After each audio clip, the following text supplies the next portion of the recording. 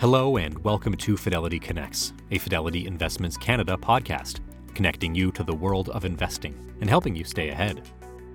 Today's uncertain marketplace has highlighted the importance of investing in high-quality names, characterized by sound balance sheet structures that enable companies to weather more challenging environments. Although some investors correlate high-quality names with large-cap companies, that isn't necessarily true. The small-cap space consists of several high-quality businesses with tremendous growth potential. In September, Fidelity launched Global Small Cap Opportunities Fund, which aims to uncover value by identifying high-quality companies that are mispriced. Joining today's show to discuss the investment strategy behind Fidelity Global Small Cap Opportunities Fund and how investors could benefit from investing in this space are the fund's co-portfolio managers, Connor Gordon and Chris Melodzinski. Connor and Chris join today's host, Dave Bushnell, SVP Advisor Distribution. A few key highlights today include Connor and Chris noting that volatility creates dislocation. Dislocation creates mispricing, which is what sets the stage for future returns, and that there is no area of the market that is more dislocated right now than global small caps. Also, that over the last 10 years of experience looking at small caps, they have made a focus list of businesses they are confident in to follow closely, which includes 400 stocks in North America, 150 in Europe, and 50 in Asia Pacific.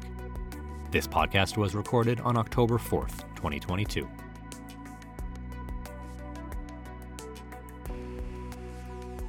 The views and opinions expressed on this podcast are those of the participants and do not necessarily reflect those of Fidelity Investments Canada ULC or its affiliates. This podcast is for informational purposes only and should not be construed as investment, tax, or legal advice. It is not an offer to sell or buy, or an endorsement, recommendation, or sponsorship of any entity or security cited. Read a fund's prospectus before investing.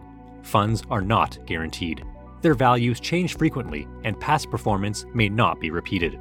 Fees, expenses, and commissions are all associated with fund investments.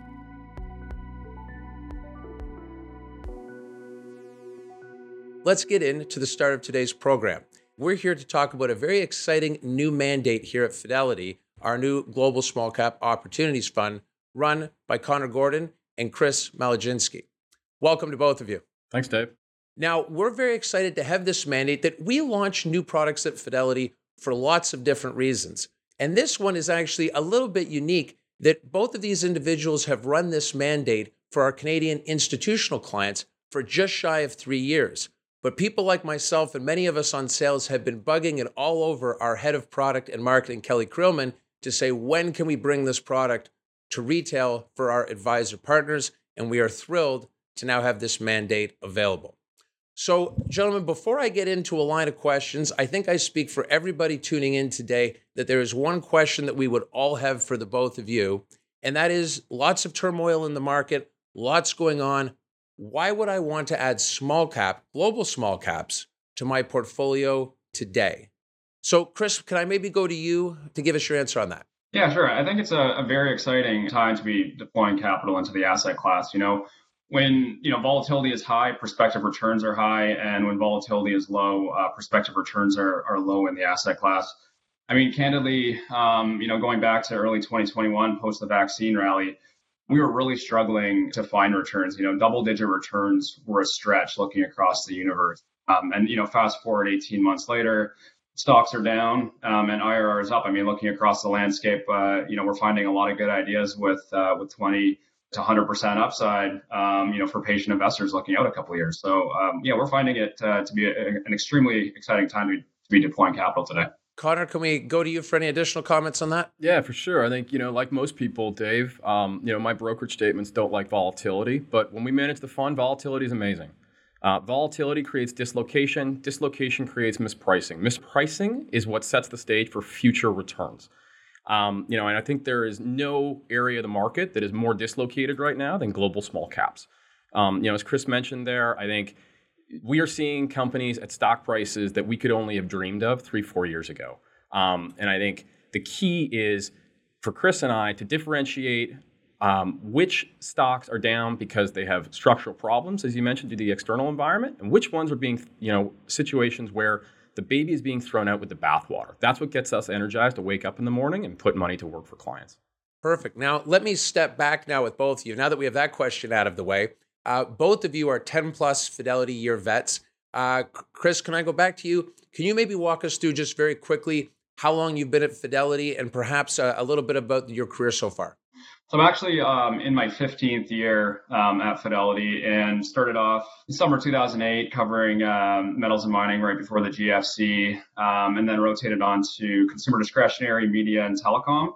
And did that for a few years. And then 3 years after that, did financials, real estate, and insurance from 2015 to 2019 before launching the global small cap pilot for the institutional channel. Thanks, Chris. And Connor, can we go to you? Same thing. I've been at Fidelity for 15 years since I started as an intern back in the day. So, started on the Canadian team here, rotating on tech, healthcare, and industrials. And then I spent 6 years as a generalist analyst, kind of looking at everything under the sun for small caps in the US, but also globally, working directly for a number of the portfolio managers here with a focus on consumer tech, business services, and industrials, basically everything outside of commodities and banks. So as I mentioned, your mandate on the institutional side is actually just 1 month shy of 3 years old. Chris, can I go back to you? You've now been running this fund for 3 years. What have you learned about this mandate, about this space, and about how you've created such wonderful performance? Yeah, well, I guess just going back to kind of our process, and the Global Small Cap Opportunities Fund is a global go anywhere best ideas fund. So we're looking for companies that are great businesses, high quality in nature, simple, predictable, generate cash, and have top tier management team.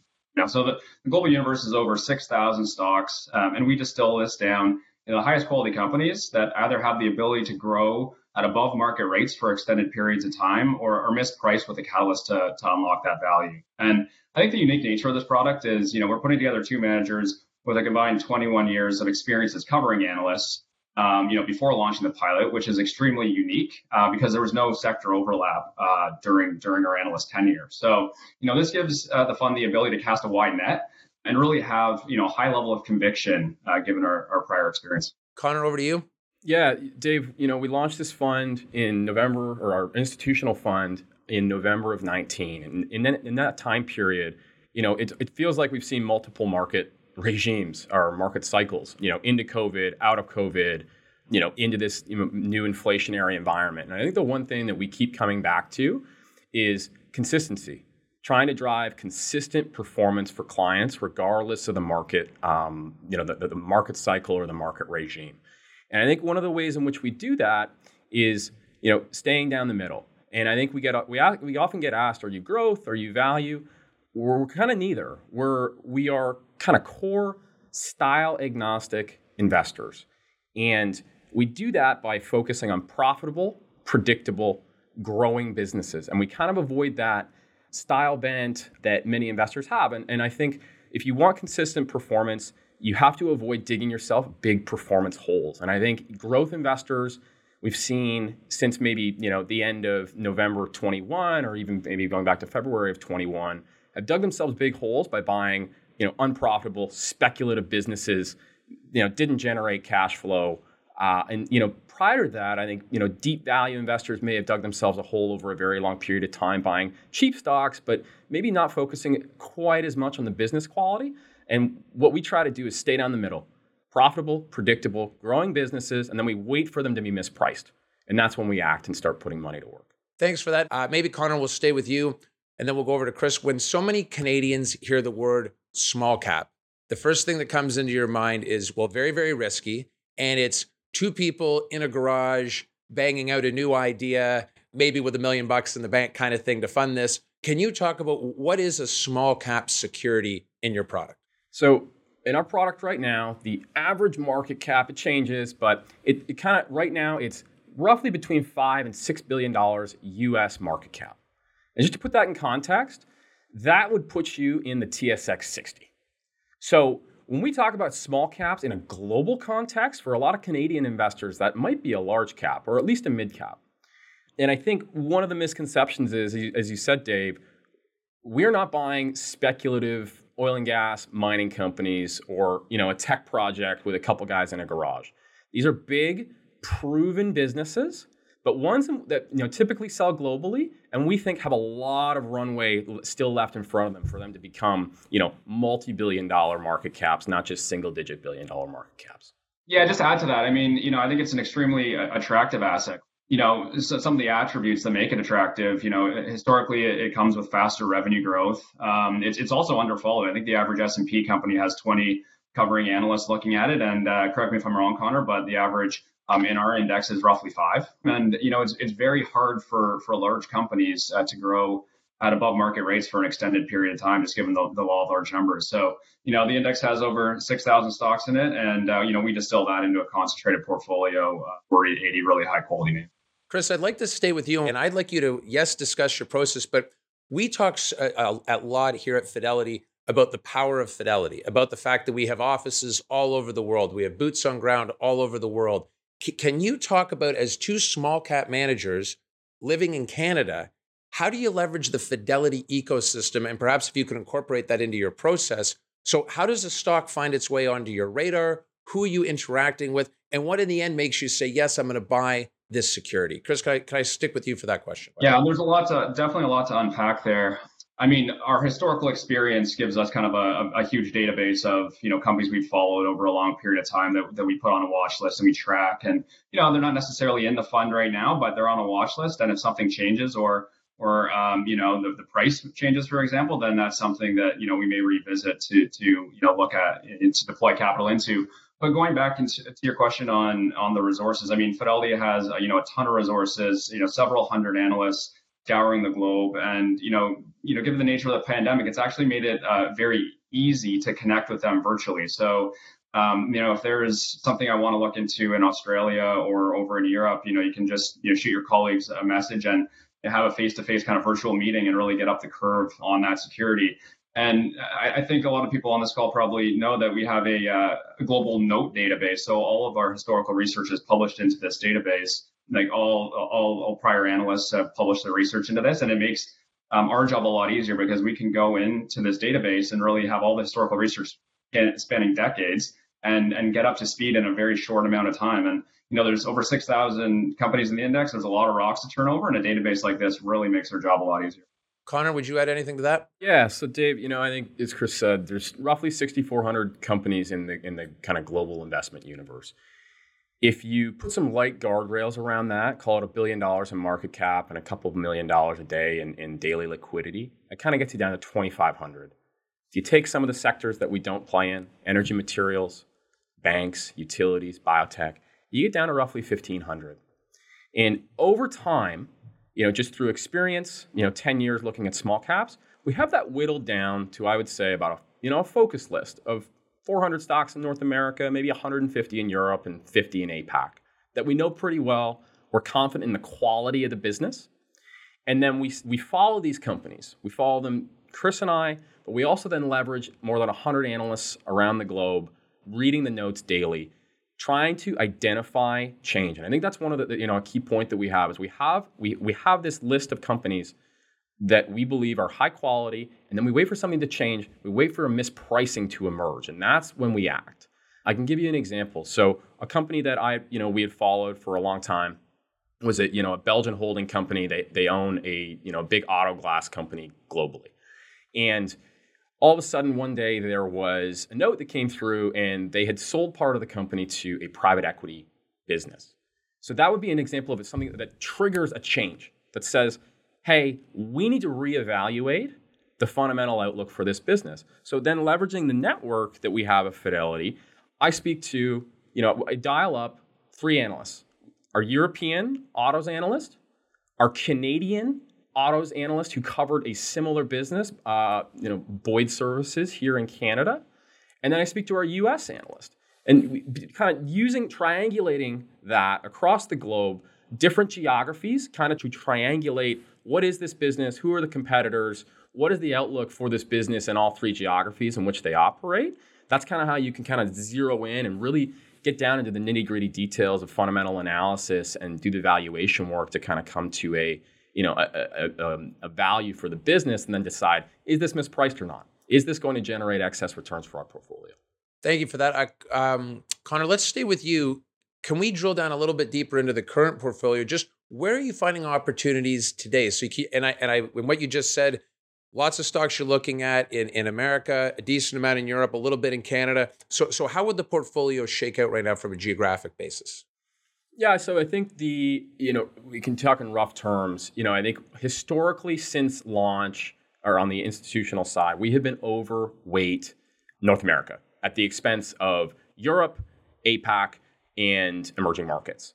And obviously that's been a good decision given the turmoil that many of those markets have seen.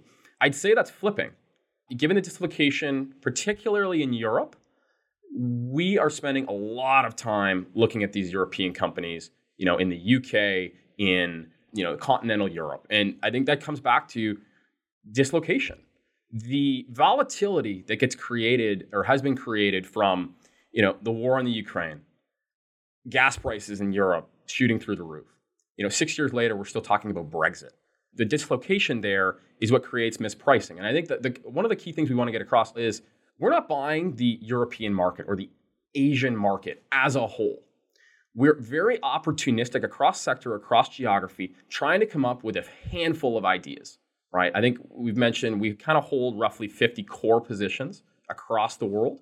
We only need a handful of ideas that are really going to generate returns. So I'd say, we go kind of toward the, moth to a flame. When there's big dislocations, we definitely get interested. We roll up our sleeves, and that's kind of where we're drawn to right now.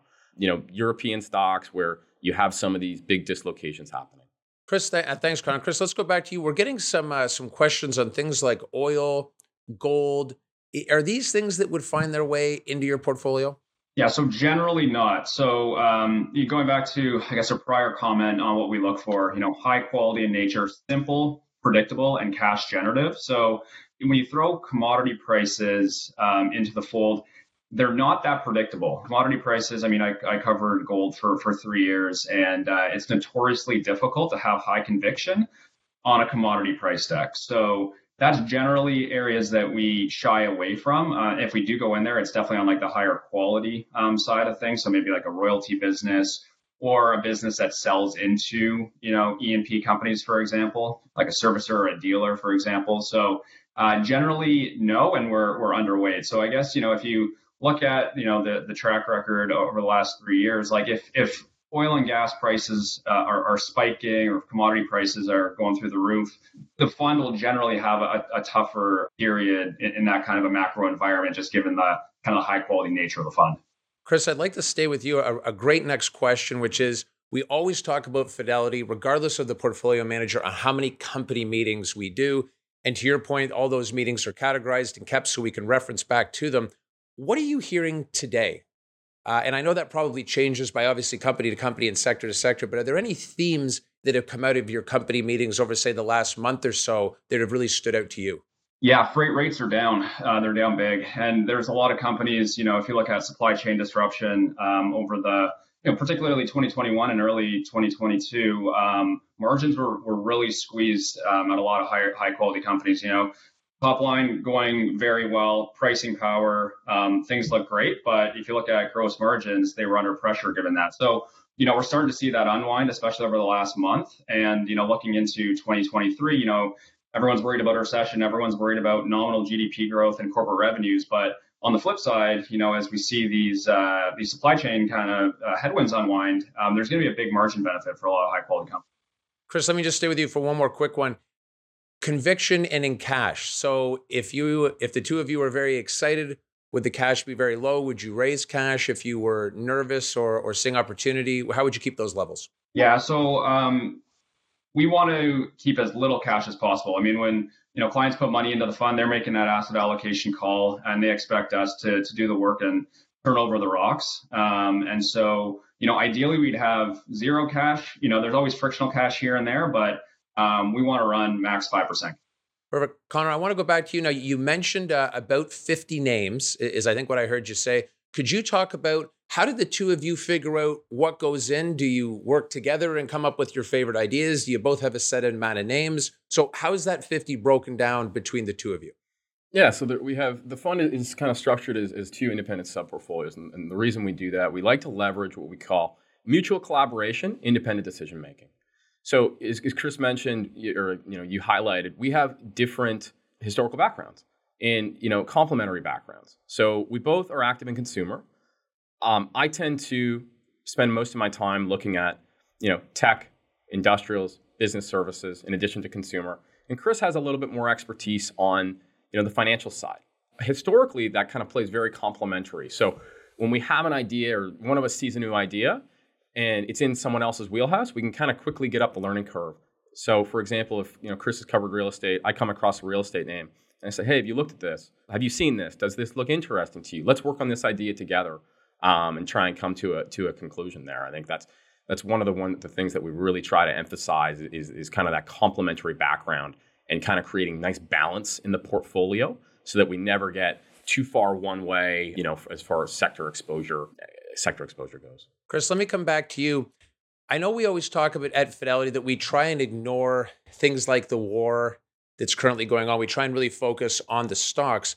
But has that become more difficult, especially if you're getting outside of North America? How do you work with someone to figure out, is there more risk to this stock, taking into consideration the tensions over there right now? Yeah, so I mean, the way that we view, I would just put that in kind of more of a macro bucket. And the way that we think about macro, it's, we plug it into our scenario analysis. So, how does this company look if commodity prices are high and interest rates are high, or commodity prices are low and interest rates are low? So we kind of, do a scenario analysis, and that kind of creates an expected value. And, we can kind of look at it versus, where it's currently trading. So that's what I would say. And then, in Europe in particular, I mean, Connor, walked through a lot of this, but, when we're scouring the landscape right now, there's a lot of companies that are obviously going through a tougher time at the moment, and a lot of gas surcharges out there, consumer sentiment's weak, but, stocks and currencies are down a ton. I mean, there are some companies that are down 70, 80%. And these are some higher quality companies, just because, capital is left. And when capital leaves certain areas, IRRs go up, prospective returns go up. And so that's, it's a very attractive geography for new capital. Chris, can I stay with you? We often like to talk at Fidelity in your group, in the portfolio manager group, how it's a very close-knit group of people. You share ideas despite the fact that someone might be growth or someone might be value. Can you perhaps talk about some of the portfolio managers that you worked more closely with in your time as an analyst? Yeah. So again, 15th year at Fidelity. And the interesting thing is there hasn't been a lot of turnover really since I joined. So I've been able to, work with a number of different portfolio managers through that time period. So, Mark Schmel, sat beside him and, learned a ton from him, focus on change, cut losses early. If your thesis isn't working out, you're wrong and you need to admit it and you need to move on. So, that's something really important that we learned from him and Dan DuPont, for example, like the power of conviction, ability to stick with it no matter what the market throws at you. I mean, that's something that you can't teach. And we learned a lot from him over time. And Steve and Pat focusing on quality and stability and having patience, and Hugo just being contrarian, like what we just talked about in Europe, things look bad there, but for new money, looking out a few years, things can look quite attractive. Connor, can I go to you with the same question, please? Yeah, for sure. One of the rules of investing is know thyself. And I think one of the great benefits of the Fidelity platform as an analyst is that you get to find out who you are as an investor. You get to discover your own style. And you have pre-existing beliefs when you come in and start, and I think you get to figure out what works for you. What works, but more importantly, what works for you. And I think you get to learn from great mentors, successful portfolio managers. And, I would echo the same thing. I think if you look, maybe just highlight, 4 people. I think Steve McMillan, I worked for a long time on the, U.S. small cap side, emphasis on profitability and predictability of businesses. Hugo Lavallee, I think contrarian investing. If you want to beat the market, your portfolio needs to look different than the market. And, you need to be able to, at turning points, look through the uncertainty and, take a stand. Dan DuPont, the emphasis on downside protection. I think, you kind of asked the question earlier about, risk in small caps. Well, when you're dealing with smaller businesses, you really need to be attuned to business risk and really go through the balance sheet and kind of find those risks and really be attuned to those things, because things in smaller businesses, things can go off the rails, faster than they can at Johnson & Johnson, for example. And then Mark Schmel, as Chris said, I think ruthless portfolio management. When you are wrong, admit you were wrong and move on. Get out, and find the next best idea. Chris, can we go back to you? We've got a couple of questions on valuations. How do you view those in your space?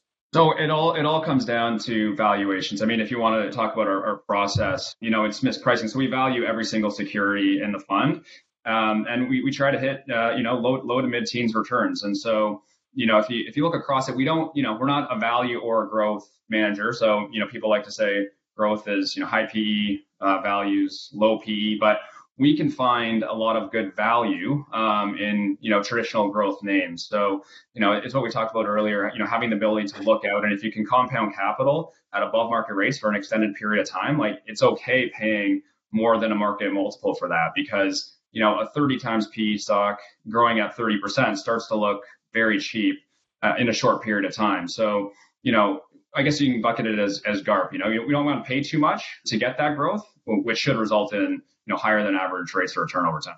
Chris, as we're unfortunately getting somewhat close to the top of the hour here, I wanted to ask you, is there a sector or a theme right now that you're particularly excited about in the small cap space? So I would just say a point I kind of wanted to get across was where we're finding opportunities. It's interesting. Macro, the sell side is very, very slow to update their macro assumptions. So, FX has moved a lot. Interest rates have moved a lot. And so this is an area that we really are finding a lot of mispricing, because, when rates have moved so far in such a short period of time, the numbers are just wrong. Like the numbers are stale. And so you can find a company that has a very, their earnings power has increased dramatically, and the sell side, the market, is very slow to pick that up. So that's a very interesting part of the market that we're finding opportunities in. Connor, same question.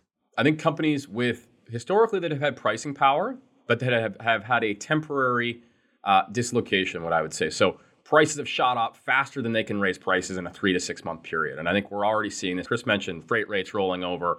We're seeing it in other commodities. So really focusing on high quality companies that have had pricing power, where margins have been crushed in the past 12 months.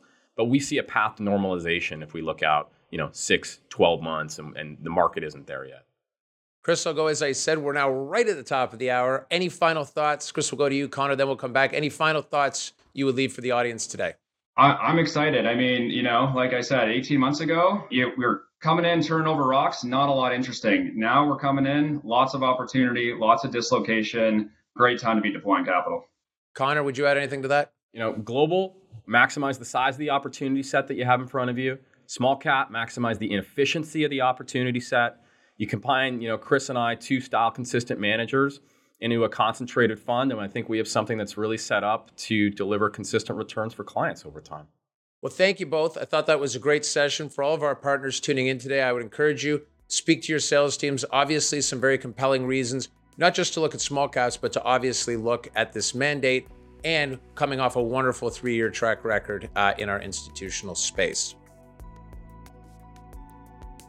Thanks for listening to the Fidelity Connects podcast. If you haven't done so already, please subscribe to Fidelity Connects on your podcast platform of choice. And if you like what you're hearing, leave a review or a 5-star rating. Fidelity mutual funds and ETFs are available by working with a financial advisor or through an online brokerage account. Visit fidelity.ca/howtobuy for more information. And while visiting fidelity.ca, you can also find information on future live webcasts. And don't forget to follow Fidelity Canada on Twitter and LinkedIn. Thanks again. See you next time.